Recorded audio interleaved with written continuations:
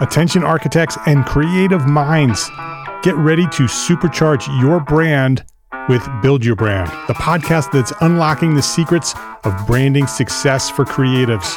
Hey there, it's Mark Arlepage, founder of Entre Architect, and I'm inviting you to join my friend, architect marketing expert Jeff Eccles at Build Your Brand podcast, where he explores the captivating stories of the world's top brands and transforms their lessons into powerful moves for small firm architects and creatives like you. In season 1, Jeff shares the thrilling tale of Southwest Airlines, where he dissects their journey to the summit and distills it into strategies tailor-made for you. It's important to keep in mind that companies like Southwest compete in the real world, just like you, and face real-world challenges, just like you. You might be surprised at how similar those challenges are to the struggles that you grapple with on a day-to-day basis. Don't miss out on your blueprint for success. Subscribe, tune in, and let's build your brand together. You may have noticed that the very best brands in the world are also known for having somewhat unique corporate cultures. That's often the glue that holds everything together when they encounter those rough spots. We don't do it because it inconveniences the passengers to whom we are primarily dedicated, the short haul, frequent flyer. Follow the link in the show notes to subscribe to Build Your Brand today. Remember, no matter the size, the journey's the same. Your brand's journey to the top starts here.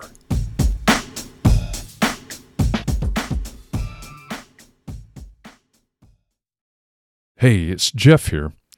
What you're about to hear is the recording from our weekly Context and Clarity live show that I co-host with Catherine McPhail. Every week we bring in a special guest that will help us dig even deeper and find even more clarity around the most popular context and clarity topics. This version of Context and Clarity is simulcast to Facebook and LinkedIn and YouTube and Twitch. Oh, and did I mention that they're live? We're operating without a net, so we may hit a few rough patches and stumble every once in a while. But I think these guests and these conversations are important enough that we really shouldn't keep them to ourselves. So with that, let's jump into this week's episode.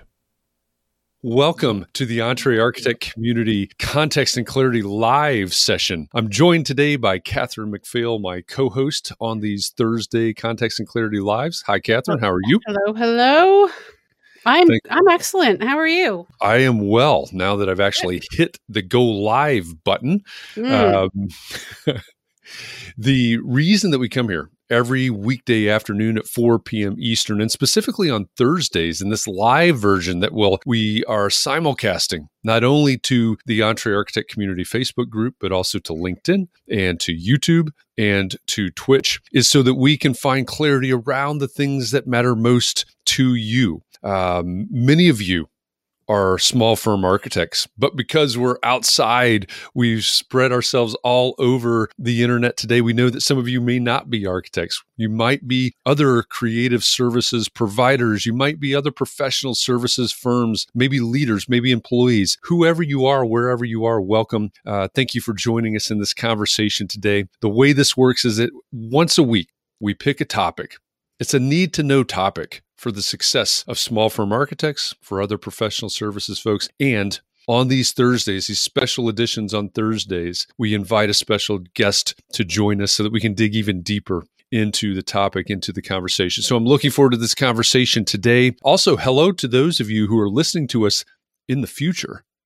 It's a really fascinating concept because we are recording this. This does come out in a podcast version. It'll come out actually Monday. Catherine, Monday, a few days from now. Monday at noon, I think, for those who can't wait all day. Exactly. Monday at noon in the recorded version. So hello to those of you who are listening to the live version of this as well. Everybody needs to understand, everybody needs to know this is live. We are working without a net here, and we're just going for it. So as you come in, one of the things that we ask, no matter where you are, Facebook, LinkedIn, YouTube, Twitch, our huge following on Twitch, say hi. Let us know that you're here. Let us know where you're joining the conversation from. It is always fun to see how far around the globe, and I mean that quite literally, because often we spread from Anaheim to Australia. And it's fun to see where everybody is in the world in this conversation. It also helps us make sure that we're actually live on all of these different platforms. But say hi. Let us know that you're here. Even if you're just listening in, even if you're trying to multitask while this conversation is going on, say hi. Let us know that you're here. And I think without further ado, it's about time that we introduce our special guest today. What do you think? Yeah. Let's do it. All right, let's do it. If you haven't been joining us this week, we've sort of had a theme for the week. And the theme for the week we've been talking about all week is it's been about culture, about firm culture, your company culture. And I want to make it clear that everybody, all of you have a culture. It's not just firms with employees. It is also the solo practitioners that are out there. You have a culture as well. This isn't a conversation just for firm leaders or owners or managers. It's also for the employees. It's all about this ecosystem that becomes our culture. And so it fascinates me that while we've been talking about culture all week, and I've learned that a big part of culture resides within our team. I'm sure we'll talk about that more today, but I find it interesting. One of the things that I find interesting about our guest today is that he was cut from the basketball team 2 years in a row, yet he's written a brilliant book about being a teammate. He's built an entire company around being a teammate and being a team. That's fascinating to me. So obviously he's an author, but he's not a basketball star. He's a co-founder and a CEO. His book is called Do Better Work, and his company is Lessonly. Max Yoder, welcome to Context and Clarity Live. Thanks for joining us today. It's my pleasure to be here. It was really funny to see me kind of pop up there. Thanks for having me today. Catherine, Jeff, this is going to be a blast. We're looking forward to it, Max. And you know, that's just part of the magic that we have going on here, the whole popping up thing. You know, we're doing everything we can to make this as fun as possible. You know, there's a lot to dig into in your book, Do Better Work. For anybody out there that hasn't read the book yet, you need to pick it up. It's an easy read. I'll say it that way. I think it's really easy to consume. You've done a great job of boiling it down to concepts that we can understand. Thank you. It's also, by the way, if you have the Kindle plan, you can get it, I think, free right now on Kindle. So if that's your thing, I'm not sure. That's cool. I think it is. It's very available, of course, anywhere you buy books as well. But there's a lot to unpack there. I also know that there are some things, maybe slight tangents, that you're passionate about. And one of those things is perfectionism. So if it's okay with you, I want to start by asking, where does perfectionism come from? Jeff, I wish I knew. I only know where I want it to go. And where I want it to go is to be a less pervasive presence in my life and the lives of people that I love and the lives of people I've never met, because I find it to be a very self-limiting, self-defeating, unproductive game. And I like to compare it to wholeness, where it's kind of the antithesis of perfectionism is wholeness, where I can recognize that I have above average qualities, and below average qualities, just like everybody else. And, you know, I'm a human. And if I try to be a perfectionist, I have to deny my humanity. I have to deny the things that don't come naturally to me, the things that are outside of my, core wheelhouse, the things that I don't do well. And I'd like to accept all those things, because I've found across every kind of spirituality, every religion, everything that kind of helps the human navigate the human experience, acceptance is a central part, if not the central part of navigating the human experience, accepting what's happening with ourselves, who we are, and accepting what's happening with other people and in the world. And acceptance doesn't mean agreement, but just looking at it clearly. Because if I can't look at something clearly, I have to contort it, distort it, see it not for what it is, but for maybe what I want it to be. And that can get me off track real fast. So I think perfectionism is a plague. And I've heard it described as the world's greatest con game. And I agree with that. It's a con game because you can't win, and you won't be better for playing. Yeah, that's a great point. So maybe even going down that path a little bit further, what do you think is the real threat? And, like I said at the beginning, we have an audience that I'm going to assume today is filled with a lot of architects. There may be others, right? There we may have other creatives here, other professional services, doctors, attorneys, accountants, et cetera. A lot of expert type people. What do you think the real threat of professionalism is, especially in the context of quote unquote being an expert? So when you say professionalism, are you kind of saying like professionalism? I'm sorry, I didn't. Oh, you're good. Perfectionism. Just wanted to make sure. Yeah, perfectionism and being an expert. I would never show up to a situation and call myself an expert. I think that sets the bar real high. Do I have competence in areas? Yes.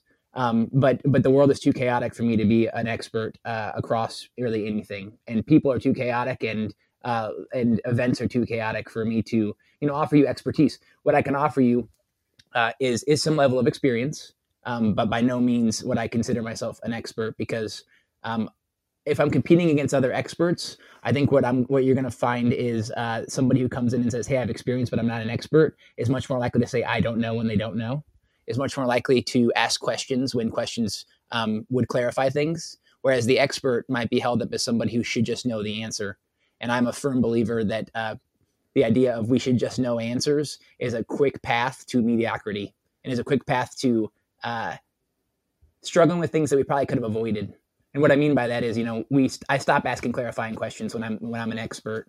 I potentially stop being vulnerable when I'm an expert. Not necessarily, I could be taking my own definition of expertise here and applying it broadly, but I'd be concerned about being an expert in anything, because life's too challenging for us to really see around all the potential corners. I don't even know what all the corners are. So I would just say I have experience, but not necessarily expertise. Well, I think that is a really great point, especially in the context of architecture and architects, right? We've got a lot of people in this audience that, their whole career is based around exploration and finding solutions, finding solutions to your project, your problem. Yep. If you need to build out a new office space for Lessonly, right? As an example, I know you guys moved. It's probably been a couple of years ago now, but I think what you're talking about and asking the questions, the vulnerability, I think that plays really well in the world of the exploration that a lot of these professionals that are in the audience today, it's there every day, right? Yep.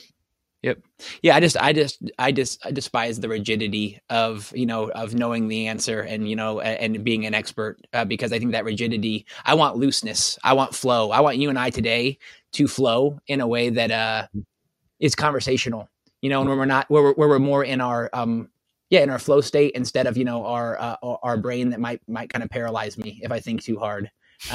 When I'm really conversational, I'm in a more emotional state, right, than I am in my kind of rational brain. So I like to engage with people like that, no matter what level of work I'm doing, whether I'm making art or I'm trying to solve somebody's business problem, because I think that's where people open up and communicate what's on their minds. And I think communication and relationship have an equal sign between them. Strong communication tends to equal strong relationship. Weak communication tends to equal weak relationship. And I think business and life, what's more important than relationships with myself and with other people? So I want to communicate well. And the rigidity and perfectionism will decrease that communication in my experience. Yeah, I couldn't agree with that more. It's just kind of thinking about what we've got coming up for context and clarity. I try to do these themes for the week. And like I said at the beginning, we've been talking about culture this week. So we've talked about retaining employees. We've talked about communication. And next week, we're going to be focused on emotional intelligence and empathy. And that's one of the things that, as I think ahead to next week, and even how to tie the theme for this week to the next week. I think what you're talking about is so critical, because how can we serve the people, right? We're whether you're a servant leader, whether you're a service provider, your professional services like architects and the others, how can you serve these people if you aren't connecting with them? Right. If you aren't asking the questions like you're talking about, it's just one of the things that's tickling my brain a lot this week. Let's talk about it. I think that's, I think there can be a fallback many times to an order taker.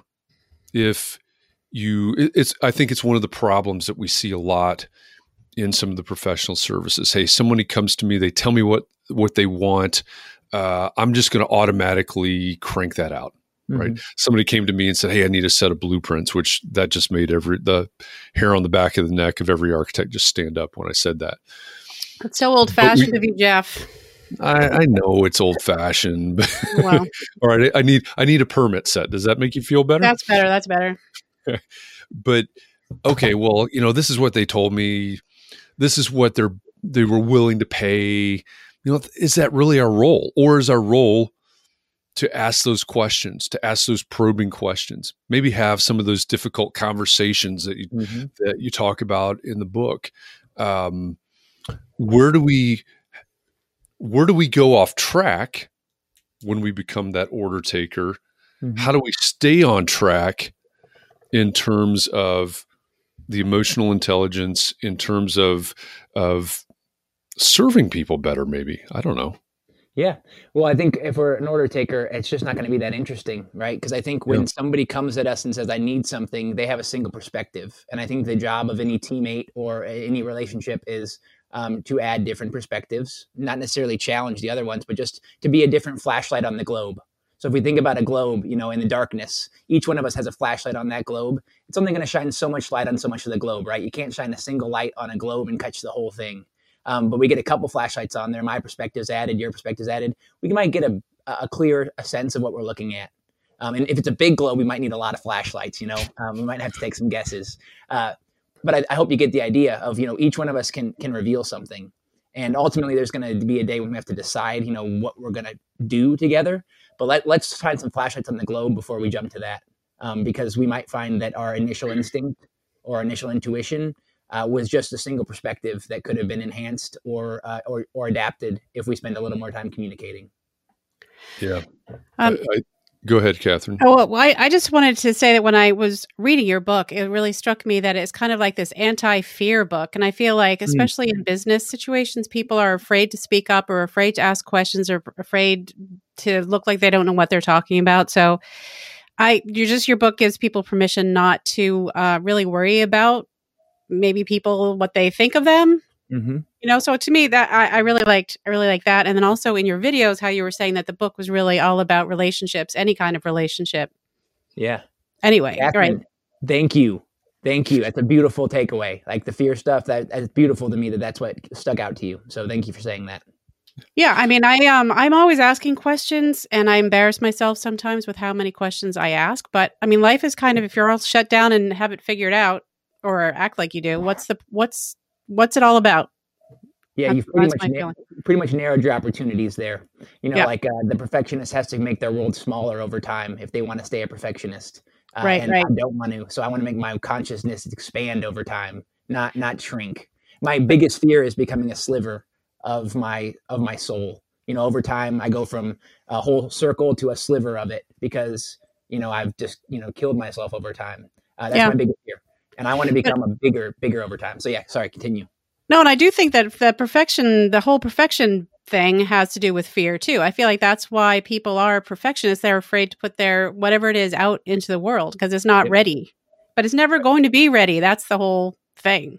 And like you said, like with your previous company, if you had just asked other people's opinions earlier, it could have really enhanced your whole your company, what you were doing, But if you just keep everything to yourself, then you don't have that help. like the flashlights you were just talking about. But Yeah. anyway, I do have a question from an audience member. Go ahead. I have plenty to say myself. Here, I'm going to add it to the screen. Okay.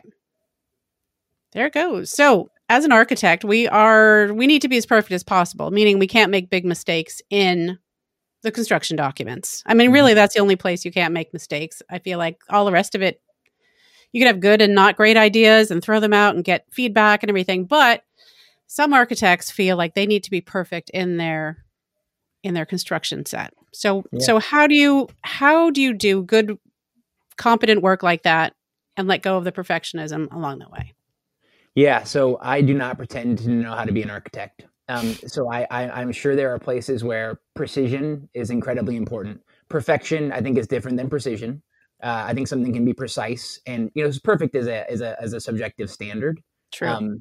But I think there are times when precision matters, and I do not deny folks of making the extra invested effort in getting something to be precise when it needs to be. When I worry about perfectionism, I worry about limiting our options, about limiting the potential for what that precise final draft could look like. Ultimately, we have to make a call, and we have to dial that call in. I worry about doing it too early. And chapter 2 in the book is Sharing Before You're Ready, which is about bringing more flashlights to the globe, seeing different perspectives, choosing the one that we all agree, excites us and motivates us and energizes us and fills the goal best.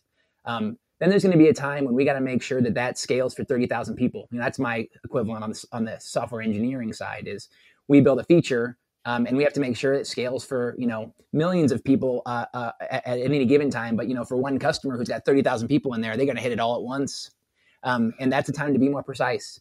But it's not being precise too early can limit our options and can cause us to just wouldn't be precise too early. I think there is a time for precision, and I think those two things to each time their own. I think that's a great distinction. Precision versus perfection. Yeah. That's it's interesting. I'm trying, I'm trying to get my head wrapped around, it's almost, when you define it that way, it's almost the two diverging paths there. So thank you for saying that. What's this one, Catherine? Yeah, this is neat. Hey, Mark, thanks for the note on my audio. You mind if I read this one, Catherine? Go for it. Please go ahead. Yeah. And Mark, tell me if the audio is coming in a bit better. I might have been holding. Sounds good. Yeah, sounds good now. Great. Mark asks, how can we be vulnerable and open and flexible and honest and find flow and be perceived as a leader with the answers and solutions? Our clients and employees expect us to know the answers. Yes, I love this. I actually wrote about this very recently. I was speaking to a team at Goodwill and was asked a very similar question. This is a question that comes up a lot because I think it's easy to think in kind of binary of I either know the answer or I'm not leading.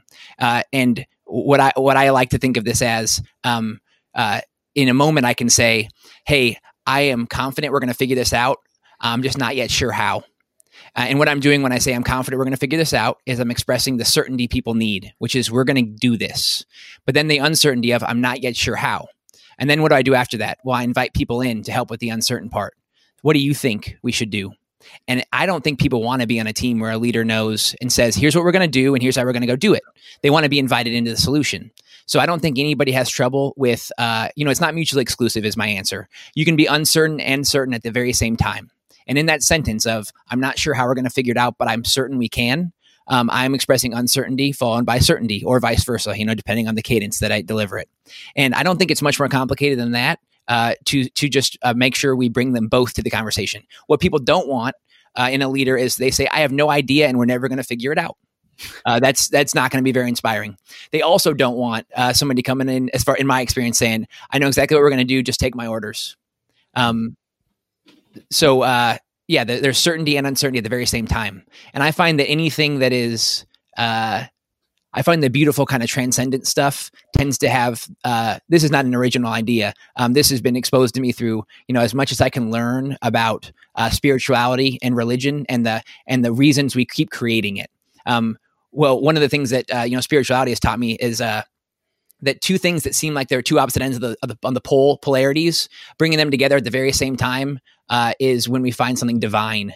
And I think that's what we're doing with vulnerability is we're saying, I don't know, but I bet we'll figure it out.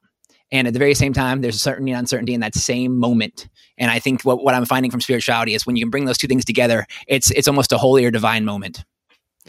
As you're explaining that, it really brings to my mind a term that's thrown around a lot in the architecture circles and other professional services as well. It's the idea of the trusted advisor.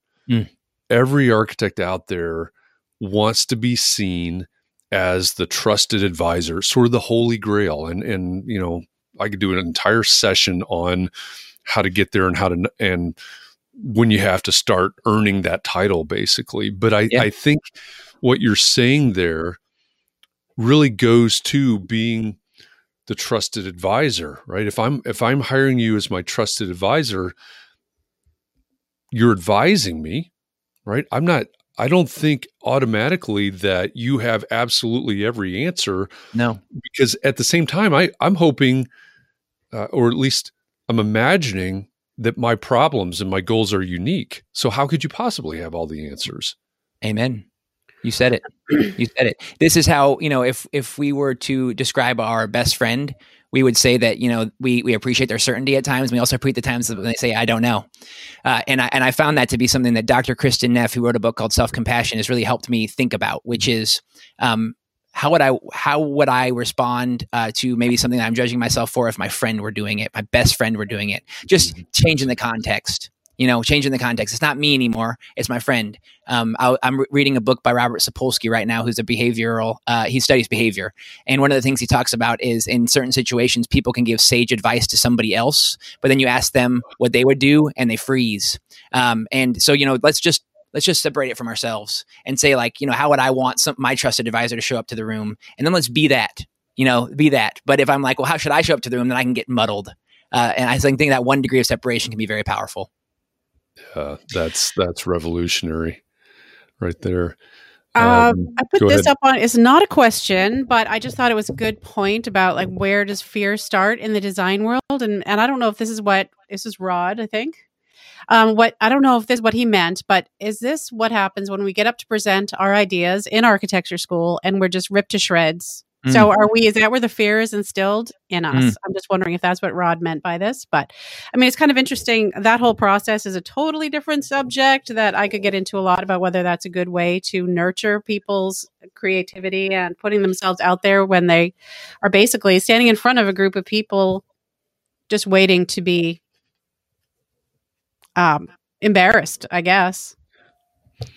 Kind of way that felt. Yeah, that's tough. That's really tough. And the gentleman, another gentleman who comes to mind, and David Burns is his name. He wrote this book called Feeling Good, and he's the one who calls perfectionism the world's greatest con game. He had a gentleman named Hank, and Hank had already fired 20 doctors, and now Hank was coming to David Burns to be the 21st doctor he fires. Hank's got a big anger issue, and David wanted to really fire Hank because he felt like Hank was, maybe encroaching on his space and he was trying to put up his boundaries, but he also wanted to be the guy who figured Hank out. And he called his teammates, he called other therapists and said, what should I do? And somebody said, this is the golden opportunity for you to practice patience and criticism and acceptance of criticism. So he reframed and reappraised the situation with Hank. It's a golden opportunity to learn how to take criticism from a highly critical, angry person. And that changed everything for him. And the thing that he did with Hank is he said, I want to hear more of what you don't like about me, because Hank was very critical of him. He said, tell me more, Hank. And it totally neutralized Hank. Hank didn't want to tell him what he didn't like about him when he was invited to. So how does that relate to, the criticism in architecture school? Well, let's consider it a time when we develop the capacity to hear feedback that we may or may not agree with, that can cut. And let's say, why do we allow it to cut us? Why do we allow that to cut so deeply? Because it's me allowing somebody's words to hold on. Right. Yeah. And so and I'm not saying that's easy to do. I'm saying that is one way to reappraise the situation and say, this is my perfect opportunity to learn how to take criticism and still believe in my own ideas. Very good point. Yeah, that's a great point. You said it a minute ago. It's not easy to do, right? And so some of these things that we're talking about, and a lot of what's in your book, in Do Better Work, the idea of sharing before you're ready, yeah, and getting to agreements, having difficult conversations. Some of those are really scary ideas for a lot of us. So do you have any tips on how to let go? I mean, being vulnerable is a big part of the book as well. Well, it's the first chapter, right? It is. So do you have any tips on how to get over that fear? Yeah. So I would say you mentioned that these things, they're not easy. And I said the same. I consider them simple and hard. And what I love about simple and hard is I think the things that are most beneficial to our lives are simple and hard. Moving more, eating well, getting the right amount of sleep. They're simple, but they're hard. And I think that's where a lot of the most important things in life, that's the axis they cross, is they're simple and they're hard. And I think we like things, I'll speak for myself. I've historically been enamored by complicated answers to complicated problems, because I thought they were more intelligent. And now I see that there's really nothing intelligent about solving a complicated problem with a complicated answer. How do we bring simplicity? How do we bring something fundamentally simple, though difficult, to a situation? And I think that's what I tried to get to in these chapters. Ask clarifying questions. It's simple. It's hard. It's hard because I'm scared. It's hard because being vulnerable in a situation is always going to be uncomfortable, right? I'm dropping my armor and I'm exposing something I don't know. And somebody, if they want to, can come in and stab where I've just exposed. Now, the beautiful thing is I don't want to be at the whims of somebody who is so hurt that they want to hurt me because I happen to be vulnerable in the moment.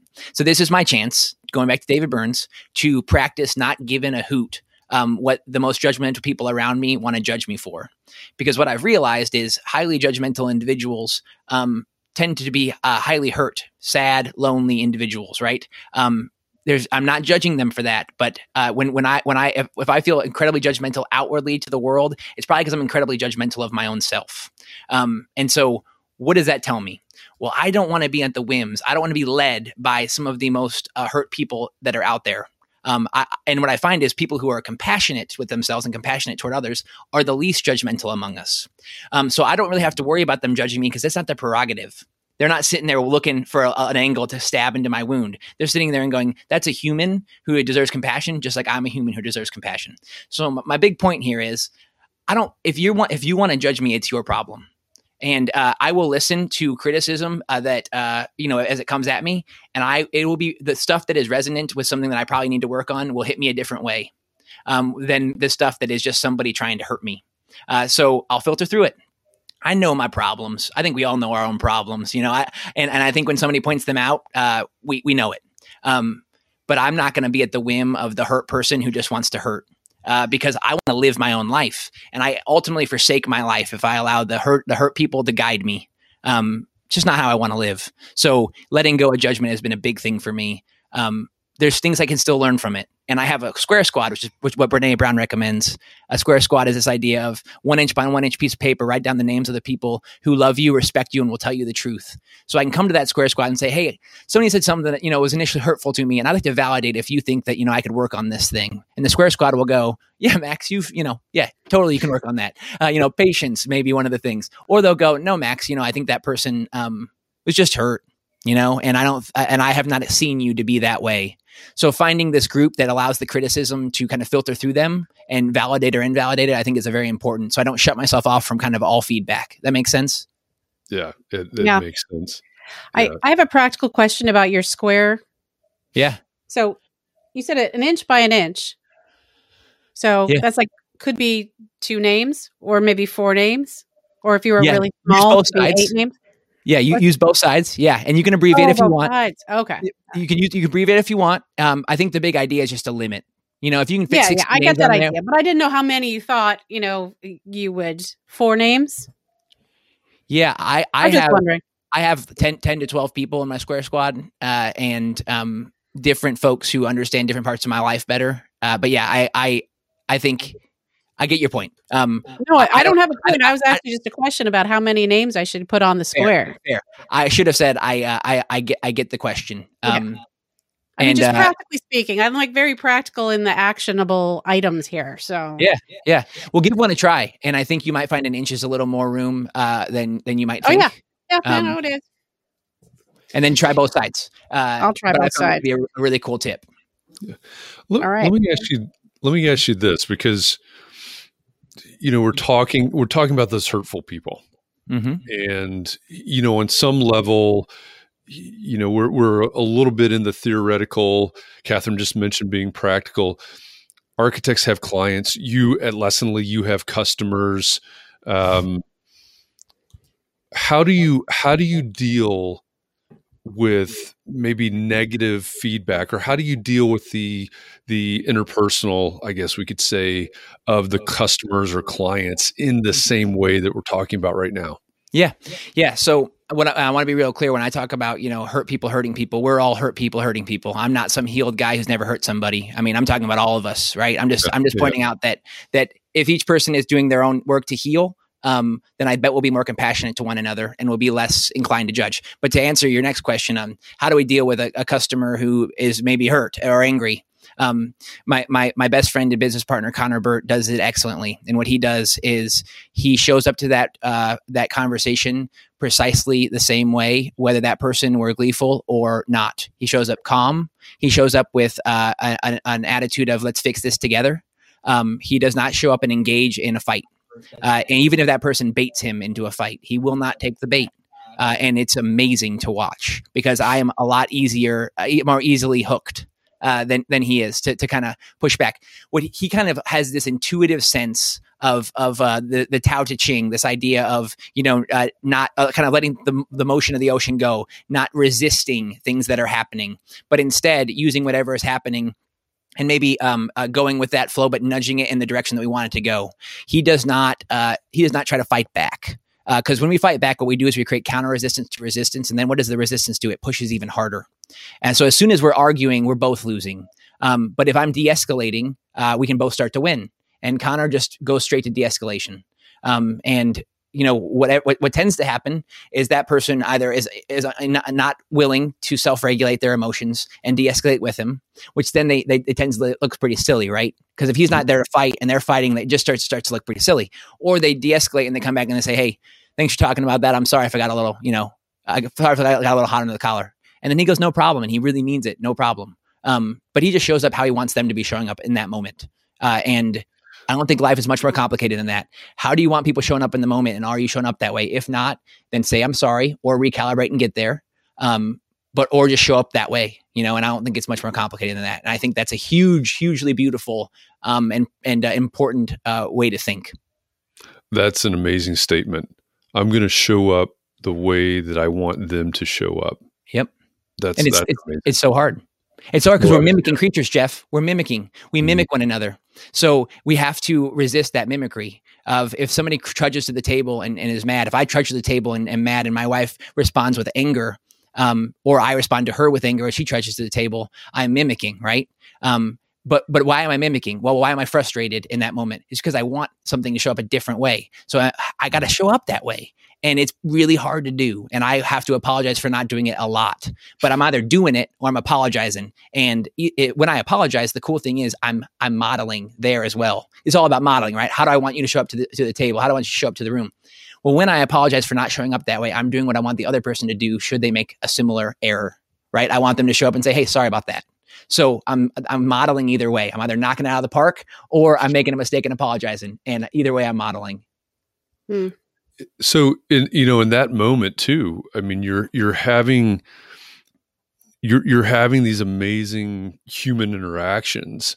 And as you're describing that, I'm also thinking about all these conversations we've been having this week about culture. And I'm going, and I know this is part of the point as well.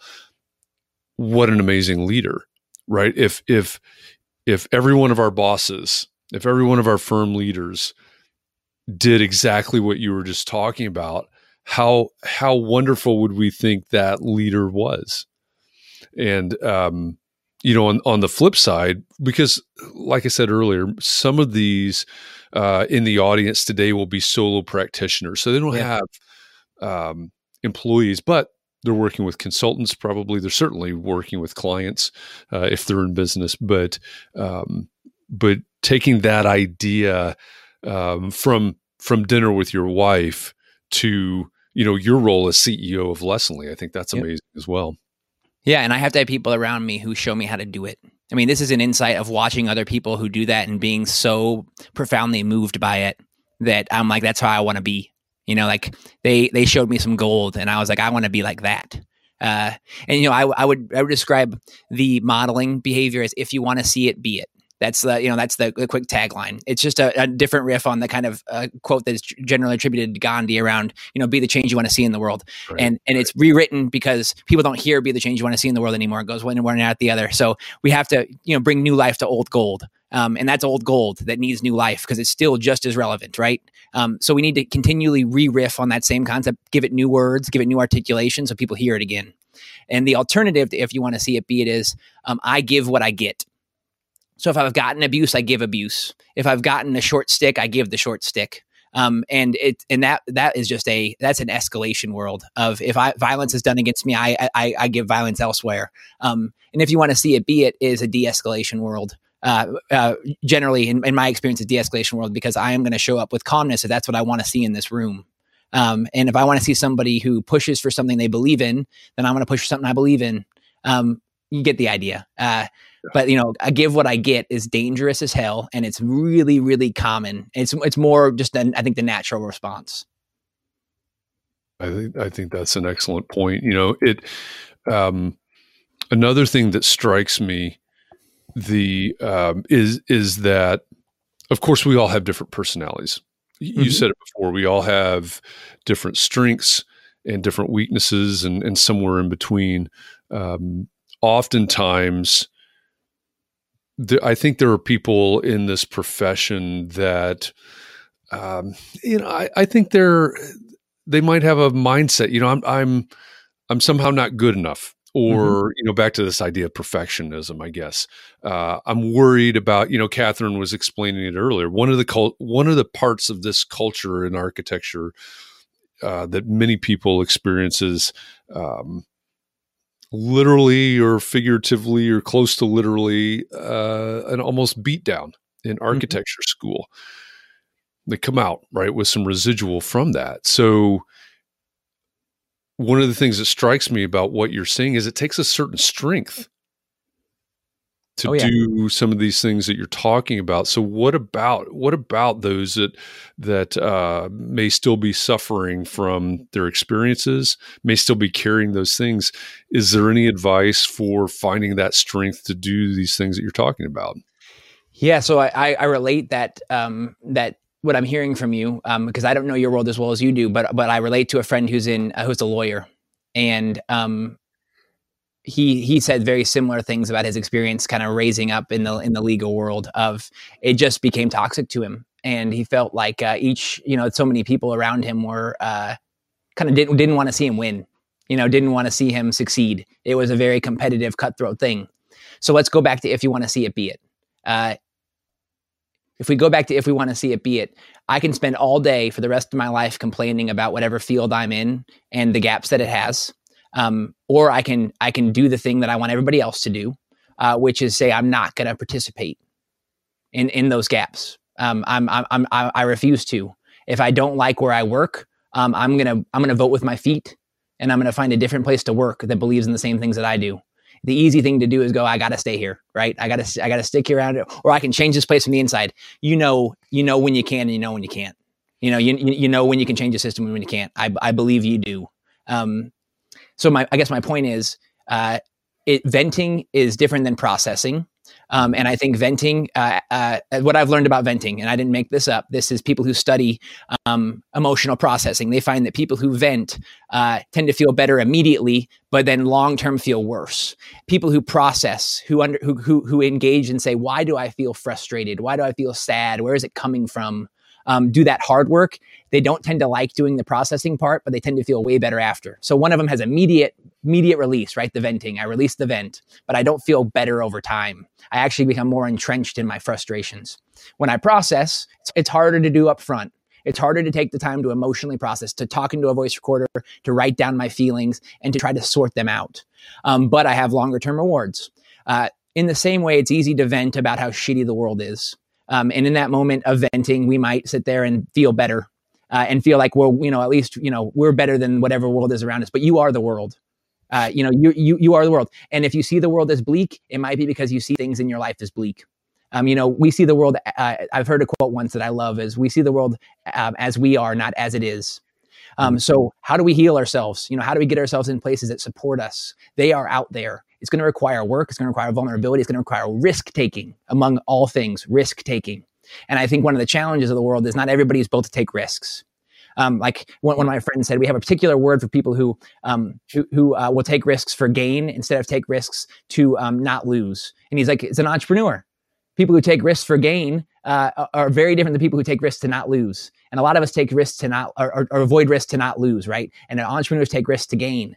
And I think we all need to remember that a life worth living is one that has risks. Have you ever read Viktor Frankl's book, The Man's Search for Meaning, where he talks about being in the Holocaust camps? I have not, but I'm okay. Please do. If you need a shot in the arm, holy moly. What's the name of that book again? Man's Search for Meaning by Viktor Frankl. And he explains something that was explained, by the Buddha 2,500 years ago, but he modernizes it, which is we get to choose what we relate to any given event. We get to choose what we ascribe to a given event. But what he really, the reason I bring him up is he says, meaning in life can come from anywhere. We can ascribe meaning to anything. Humans tend to find it in three places: work done well, love loved, and suffering suffered nobly. So work done well, we find meaning in doing work well. And us, we converge around that idea. We find meaning in work done well, and love loved, and in suffering suffered nobly. Every one of those requires risk taking. I cannot do work well without taking risks, right? Asking the clarifying questions, putting my own creative personality on the line. I won't, anytime I share my work, I'm putting my creative self on the line, right? For somebody to judge it. That's risk. Loving is a big risk, right? When I love somebody, when I love my daughter or my wife, I extend my skin to them. And when they get hurt, a little bit of me gets hurt too. That's a risk, right? If I love too many things, I extend my skin to a lot of stuff. And then suffering suffered nobly. Well, suffering is risk, going through suffering is risky. We'd like to avoid it. My point is, to have a meaningful life, risk has to be a part of your calculation, And I think a lot of folks would rather want the comfort and convenient life, but they don't want to risk. They want the good life, but they don't want to risk. So if you think your profession is bleak, risk something and make your part of that profession not so bleak. Easier said than done. Hard, simple, hard, right? I'm not trying to say that this is easy. I'm just saying that you get one life.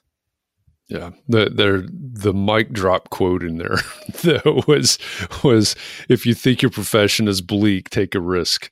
I love that. There's so much good motivation that needs to come out of that. Thanks for listening. You could tell that I think you probably tell that I could have gone on to that one for about 20 more minutes. So I hope I didn't go on too long. I'm happy to answer Mark's question. Thanks for putting this up, Catherine. Yeah. I was trying to find it on your website because I was thinking, what do you, how did you get into all this? Yeah, when you say all this, you mean like kind of human relations or like living? Well, Max, Mark's question for those who are listening on the podcast is, Max, what is your origin story? How did you find your way to focus on this topic? Yeah. So, my spirit, man, my spirit. Like so I have seen deep suffering in people who are deeply addicted, and what I realized as some people I love who are deeply addicted to substances that cause perverted behavior, right? Anger, and just some really tough stuff to watch. And these are people I love. So when I see them judged, it hurts me. And so in that moment, I say, I don't want anybody judging that person who I love. So I'm going to find a way to learn how to not judge other people, because there's somebody that all those other people are people who are also loved by someone, right? And I know how much it hurts to see the people I love harshly judged for doing things that I get why they're being judged. But if we find a compassionate state, we can see that this is a hurt person who's hurting, right? This is not somebody who chose to be addicted and loves being addicted. But to see, the anger and the sadness cast at them hurt me. So I was like, I don't want to live like that. And I want to be the model for what I want other people to do when they see that person that I love who's being judged. I want them to say, oh, I'm sure that's a tough spot that person's coming from. So that was a big encouragement for me. This happened, started in my life when I was in my early 20s, when I realized that somebody I loved was highly addicted, and it wasn't a clear path to changing. And it's, still a challenge. So it was a, big opener for me. And yeah, I hope that helps. I mean, I think that just opened my heart a bit to being like, I don't love what's happening to the person I love, and so what am I going to learn from it? And yeah, I hope that helps. So somebody asked a question that, Catherine, did you see the one about, can one do good work in a bad field? Can one be a good Nazi, for example? Thank you. This is a Facebook user who said, can one do good work in a bad field? Can one be a good Nazi, for example? I don't know how to comment on the good Nazi side. I'm not educated enough on that. I think that's like me walking into a minefield. I'll say good work in a bad field, though, that part. Well, I don't know if the field's bad. I think that the people who exist in the field might have learned some perverted behaviors. So I think you can do good work in there. And I think I hope many of you are. But I don't think the field's tainted. I don't think the water's bad. I think there's a lot of folks who have learned a certain way, is what it sounds like to me, about how they engage with one another. And in any given time in that field, you can engage differently. And those people might not care, but you're still doing your job. You might not change a single soul but yourself, but that is changing the world right there. That makes sense? One thing that I don't know why, but it triggers in my brain is, this idea that we hear a lot, and those that join Context and Clarity every weekday afternoon hear me say this, or maybe tired of hearing me say this, but this idea of a business model that hasn't changed by and large since the 50s. It's this is the way we've always done it. This is our model. This is the traditional model. We talk about that sometimes. And so I don't know if can one do good work in a bad field really ties specifically to that. But, in everything that you're talking about and making these changes, right, for all the complaints that we might have about whatever, the way our profession is perceived, or the way that our clients treat us, or the way that our boss treats us, or whatever our context is. And then especially in terms of, this is the way we've always done it. Yep. And somebody had the philosophical question is calculated risk really risk? Is that really shouldn't we just be taking risk and changing those things? This is the way we've always done it. Oh, I'm still complaining about it. Shouldn't we just take the risk? Yeah. I guess, I think risks are information, right? The more risks we take, the more information we get. The more we stick with our current system, we're probably going to get information we already have. So I'd rather do some learning. And I do a book club with my buddies. It's been one of the neatest ways that we've kind of bonded over quarantine. Friends who I've never read a book with my whole life, and I've been friends with them since third grade. And now we read books. One of them recommended Animal Farm. And in an Animal Farm, there are people who treat the animals not very great on a farm. The animals overthrow the people and start their own farm. And they have all these great ideas for how they want to run the farm, but they don't change the goal of the farm. The goal of the farm stays the same. The same human goal is now the animal's goal, and they tend to go towards the same behaviors.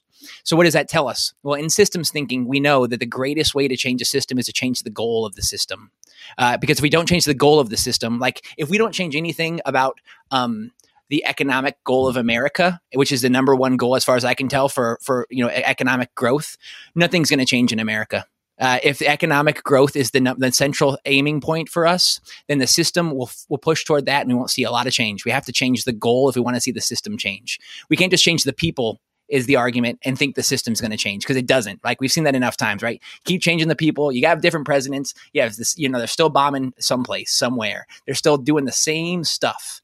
My point is, if you start your own architecture firm, change the goal of architecture from something that's different than the last architecture firm you worked at. What is your new goal? And that can orient you around a whole different set of behaviors but if you keep the goal the same, well, it's to make as much money as an architect as possible. You might just get the exact same stuff like Animal Farm, where all of a sudden the animals become the humans.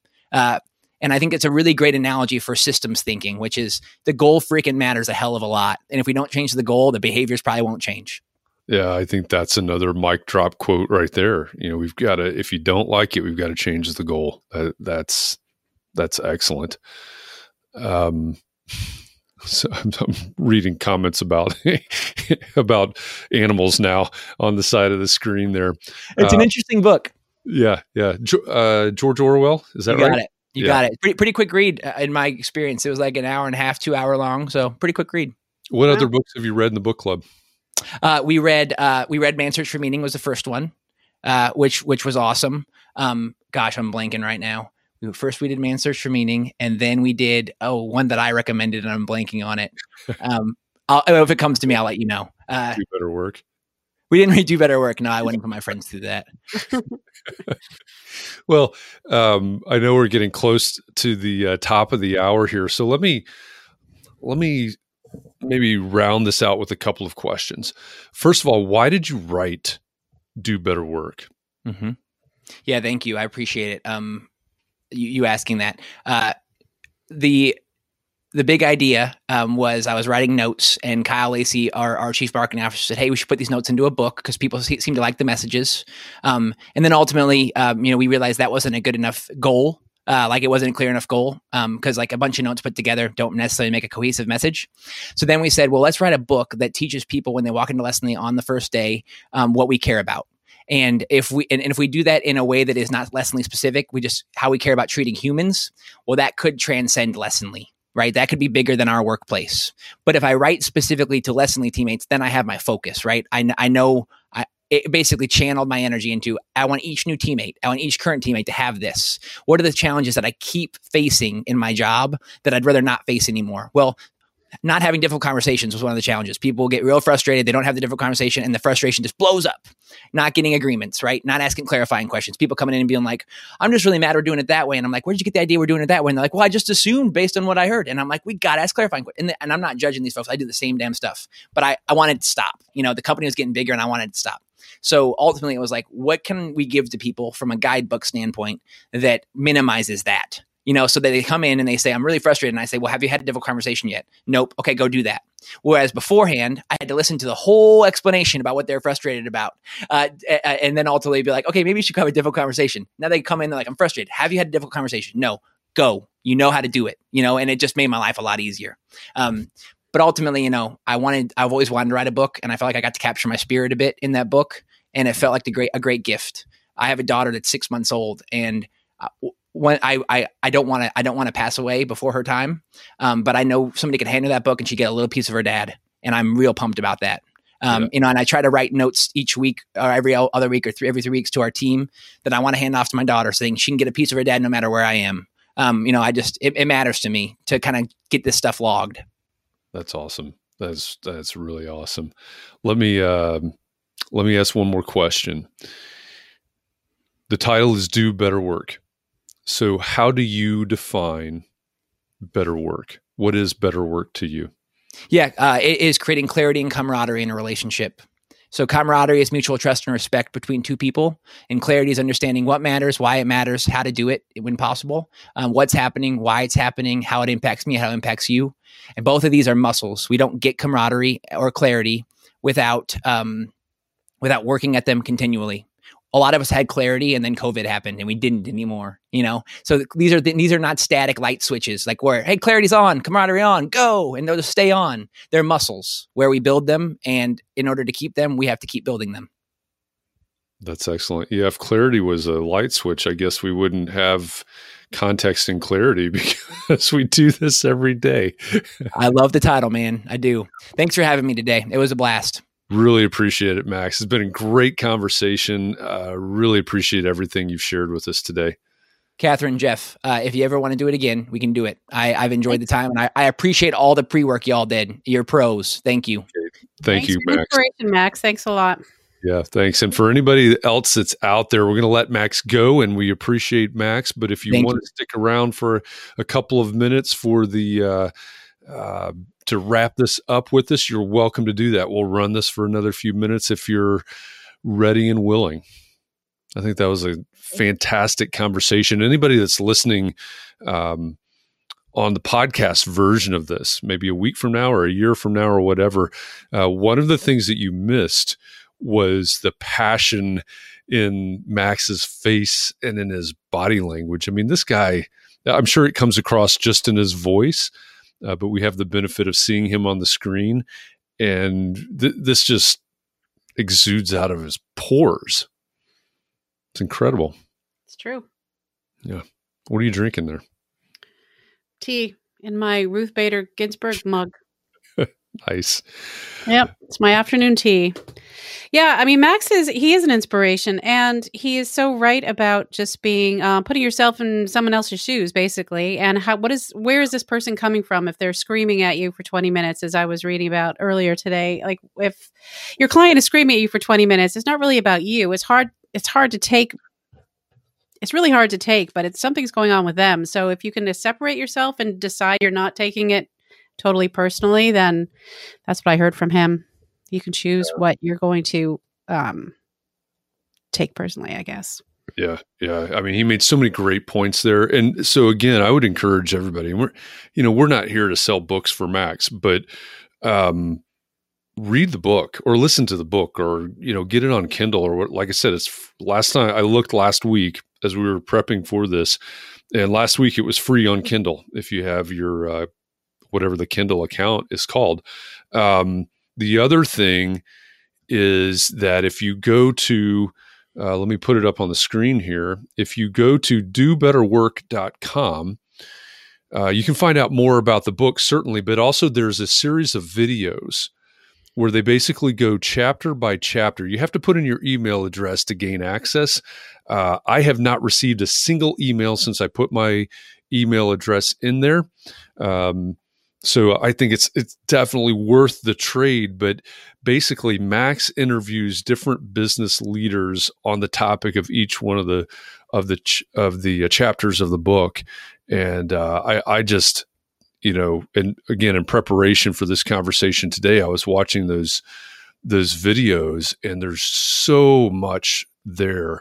There's so much that we need to bring into this profession out of those books in dealing with ourselves, in dealing with our employees or our consultants, in dealing with our clients.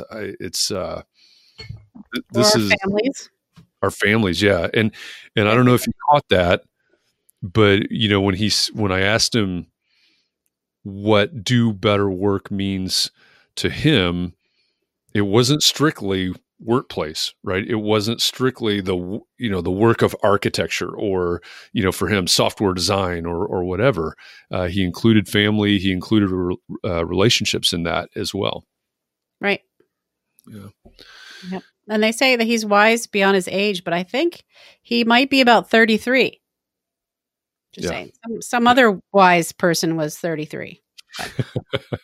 So somebody asked, I saw something about New Jersey in a. Is he from New Jersey? I think that was Jay Carulli who said that. Yeah, he's not from New Jersey. He's actually from Goshen, Indiana. He's right around the corner from me here in Indianapolis. He's from Goshen, Indiana, which is where my son is headed in the fall for college. So, cool. Near South Bend, Indiana. Might know that more than Little Goshen. Let's see. Any other? Do we have any other questions or comments that we need to entertain here before we wrap this up? People say they're going to have to watch it again. I am also going to have to watch it again since I can't. I'm sure I missed some of it as I try to read all the screens. But he's very. He just was very. He meant what he was saying. He just felt it like you were saying. You could see that. So. Yeah. He is. He's an inspiring guy, and in the podcast episode that came out this morning, one of the things that I said was I met Max the first time because I'm on the advisory committee for a leadership development program here in Indianapolis for young architects, the emerging professionals. And Max sat on a panel discussion in one of the sessions for the cohort. It's probably 2 years ago now, with COVID sort of being in between there. And just super impressed with Max, and you can see why, I think, and especially for the young folks in the leadership development program, very inspiring for them and very relatable. he comes from the software development side, but I think just about everything he talks about, I think, is so relatable to the profession of architecture or any creative or professional services. Mm. And Mark had said, I think it was Mark who was saying a couple times in there that it's relates to internet bullies as well. I mean, people who are hurting are going to hurt other people. Yeah. So for me, that gives me a lot more understanding when something like someone's acting badly like that. Just think about something they're hurting if they're trying to hurt me or somebody else. So. Yeah, that was one of my big takeaways as well, is, having that perspective. And you mentioned it just a minute ago. I think he attributed it to the Buddha. We're going to take away what we want to take away from it. I can take whatever I want away from the internet bully or the social media bully, I think is the way Mark put it. I can take away the fact that, there's a hurt person that's just trying to release something, or I can take away, hey, there's someone that's attacking me. And I think, you said, I forget how you put it a couple of minutes ago, you were talking about maybe a client that was, it was, I was reading about it on that's right. One of the Facebook groups. Yeah. Yeah. I've told this story before, I think, of a client of mine that called me. I was in the car and I was on my way to a meeting, and I had to lay the phone on the dashboard of my car without even putting it on speakerphone. Right. And they're venting, Max said that, used that term earlier. They're just venting. And it really wasn't about me. It wasn't about us. It wasn't about what we were doing for them, but somebody had to let them vent. Unfortunately, right. Unfortunately, yeah. It was me, I guess, that decided that they had to let him vent. But I like what he was saying about his business partner that would just go in and how they would handle that. I don't know that I handled that situation right or wrong or well or not. I literally laid the phone on the dashboard. But I do know that if I had tried to jump in and argue or get defensive or something like that, it would have gone even worse than that was going. That was a great lesson. So NVC, that came up a couple times, and I couldn't remember what it was. I guess that's communication. Yes. That would be an interesting topic to talk about sometime also. We can do that. Anybody that really, really enjoys conversations like this, and I'm always fascinated by the way these themes for the weeks and these topics evolve.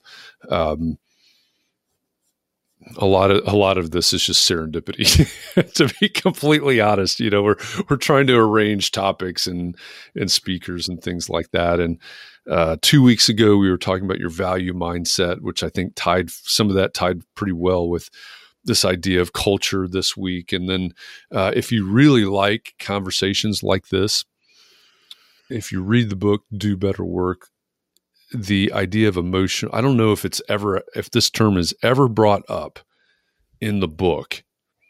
I don't think so. Yeah, I didn't think so. But what they're talking about a lot is emotional intelligence. And next week, our theme, like I said earlier, is going to revolve around emotional intelligence, empathy, those types of topics. So if this is your thing, if these kind of conversations are your thing, make sure you're with us every day next week, because it's emotional intelligence all week. How do we get it? Do we have it? How do we understand ourselves? How do we understand our clients? What do you do if you don't have it, though? Can you make it? I think it's emotional. It's one of the, how many types of intelligence are we supposed to have, Jeff? I don't know. I should read more about it. I just took the quiz. So I took the quiz on the emotional intelligence. Everybody, maybe take the quiz before next week. So, we know where we stand in that. Yeah. Yeah. As usual, we'll announce next week's speaker, next week's special guest, Thursday guest, on Monday. and we'll put together some homework, something that you can do to prepare for the conversation on Thursday.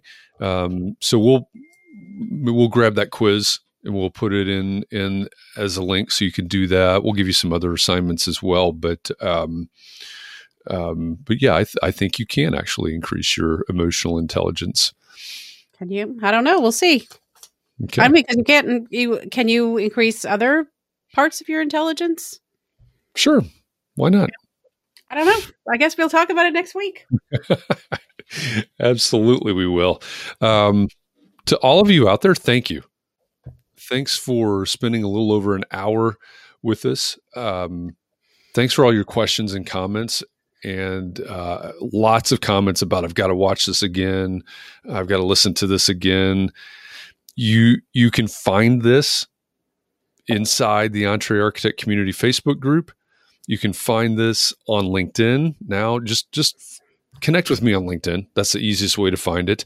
On LinkedIn, you can go to the EntreArchitect YouTube channel or the EntreArchitect Twitch channel, and you can watch this as many times as you want.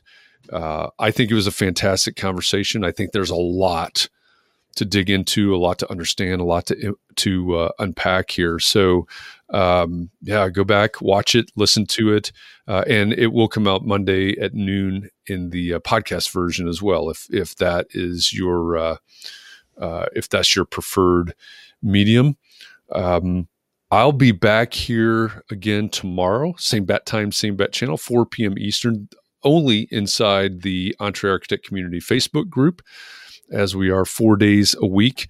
Tomorrow, we're going back to our mini series that we do every Friday, or we have been doing for several weeks now and several weeks to come, talking about different digital and social media channels that architects could use, maybe should use, maybe shouldn't use, should not use, or should not.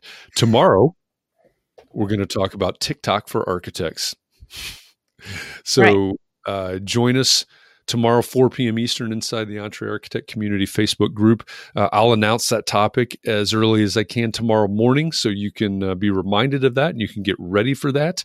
I'll also be inside the Clubhouse app tomorrow morning at 9 a.m. Eastern, talking about the topic of the day, TikTok for architects. Looking for questions, looking for comments, best practices, no practices, whatever. But we'll talk about TikTok for architects in Clubhouse tomorrow morning as well. So with that, again, thank you, everybody. Thanks for being a part of this.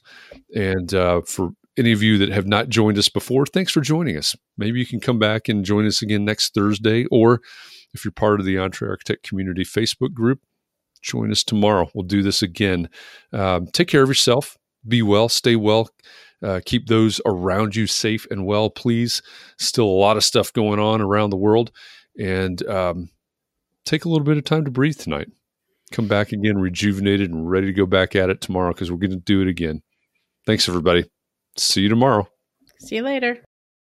Thanks for listening to this week's Context and Clarity Live episode. Selfishly, I love these conversations because I get to be the go-between between you and some really incredible guests. To that end, I want to know what you think about today's guest. Message me on the socials. I'm really easy to find. I'm Jeff_Eccles everywhere. If you happen to run across a white-haired chiropractor from Austin, Texas, yeah, that's not me. I'm the other Jeff Eccles. Oh, and if you have an idea for a future guest, tell me who it is and why you think they'd be a good guest for one of these conversations. Maybe we can get them on a future episode. Thanks again for listening. I appreciate you, and I'll see you next week. I've mentioned it to my family, but in terms of telling people like, oh yeah, we're doing this, I'm looking for projects, you got anything? I'm not there yet because it scares the out of me. Dreaming of launching your own architecture firm? Well, buckle up for a wild ride with Emerging, the podcast that shares what it's really like to start an architecture firm. Where do we begin? We don't even know what type of business to formalize as. Is it an LLC? Is it an LLP? Like, how are taxes? I mean, the list is astronomical. Season 1 featured founders Jeffrey, Lexi, and Chris, owners of Level Studio Architecture, are your fearless guides on this unfiltered journey from napkin sketches to a thriving studio. One evening, Stumbled into one last dive, we sat at the bar and pondered our postgraduate futures. Amidst the conversation, a napkin became the canvas for our aspirations, sketching plans and milestones, sealing our heartfelt commitment and shared dreams. In drawing down dreams on a napkin collectively, that then, in your head, you've rooted like, oh, I'm connected to these people, like long term. The process of starting an architecture practice brims with excitement and challenges, demanding meticulous planning, flawless execution, and unyielding resilience. I kind of hate the term because it's so overly used, but I think everybody knows imposter syndrome. And I think it's so real to this day. I don't know if it's with everybody, but with me, I'm always questioning, like, us? Can we do this? Are we ready to do this? Are we prepared? Can we do it? Did we just decide a name? We did it, guys. Oh my The one that God. came out of nowhere? They come out of nowhere. I liked it. I saw it. Ready to turn your aspirations into reality? Follow the link in the show notes to subscribe to Emerging and chart your own path to architectural success.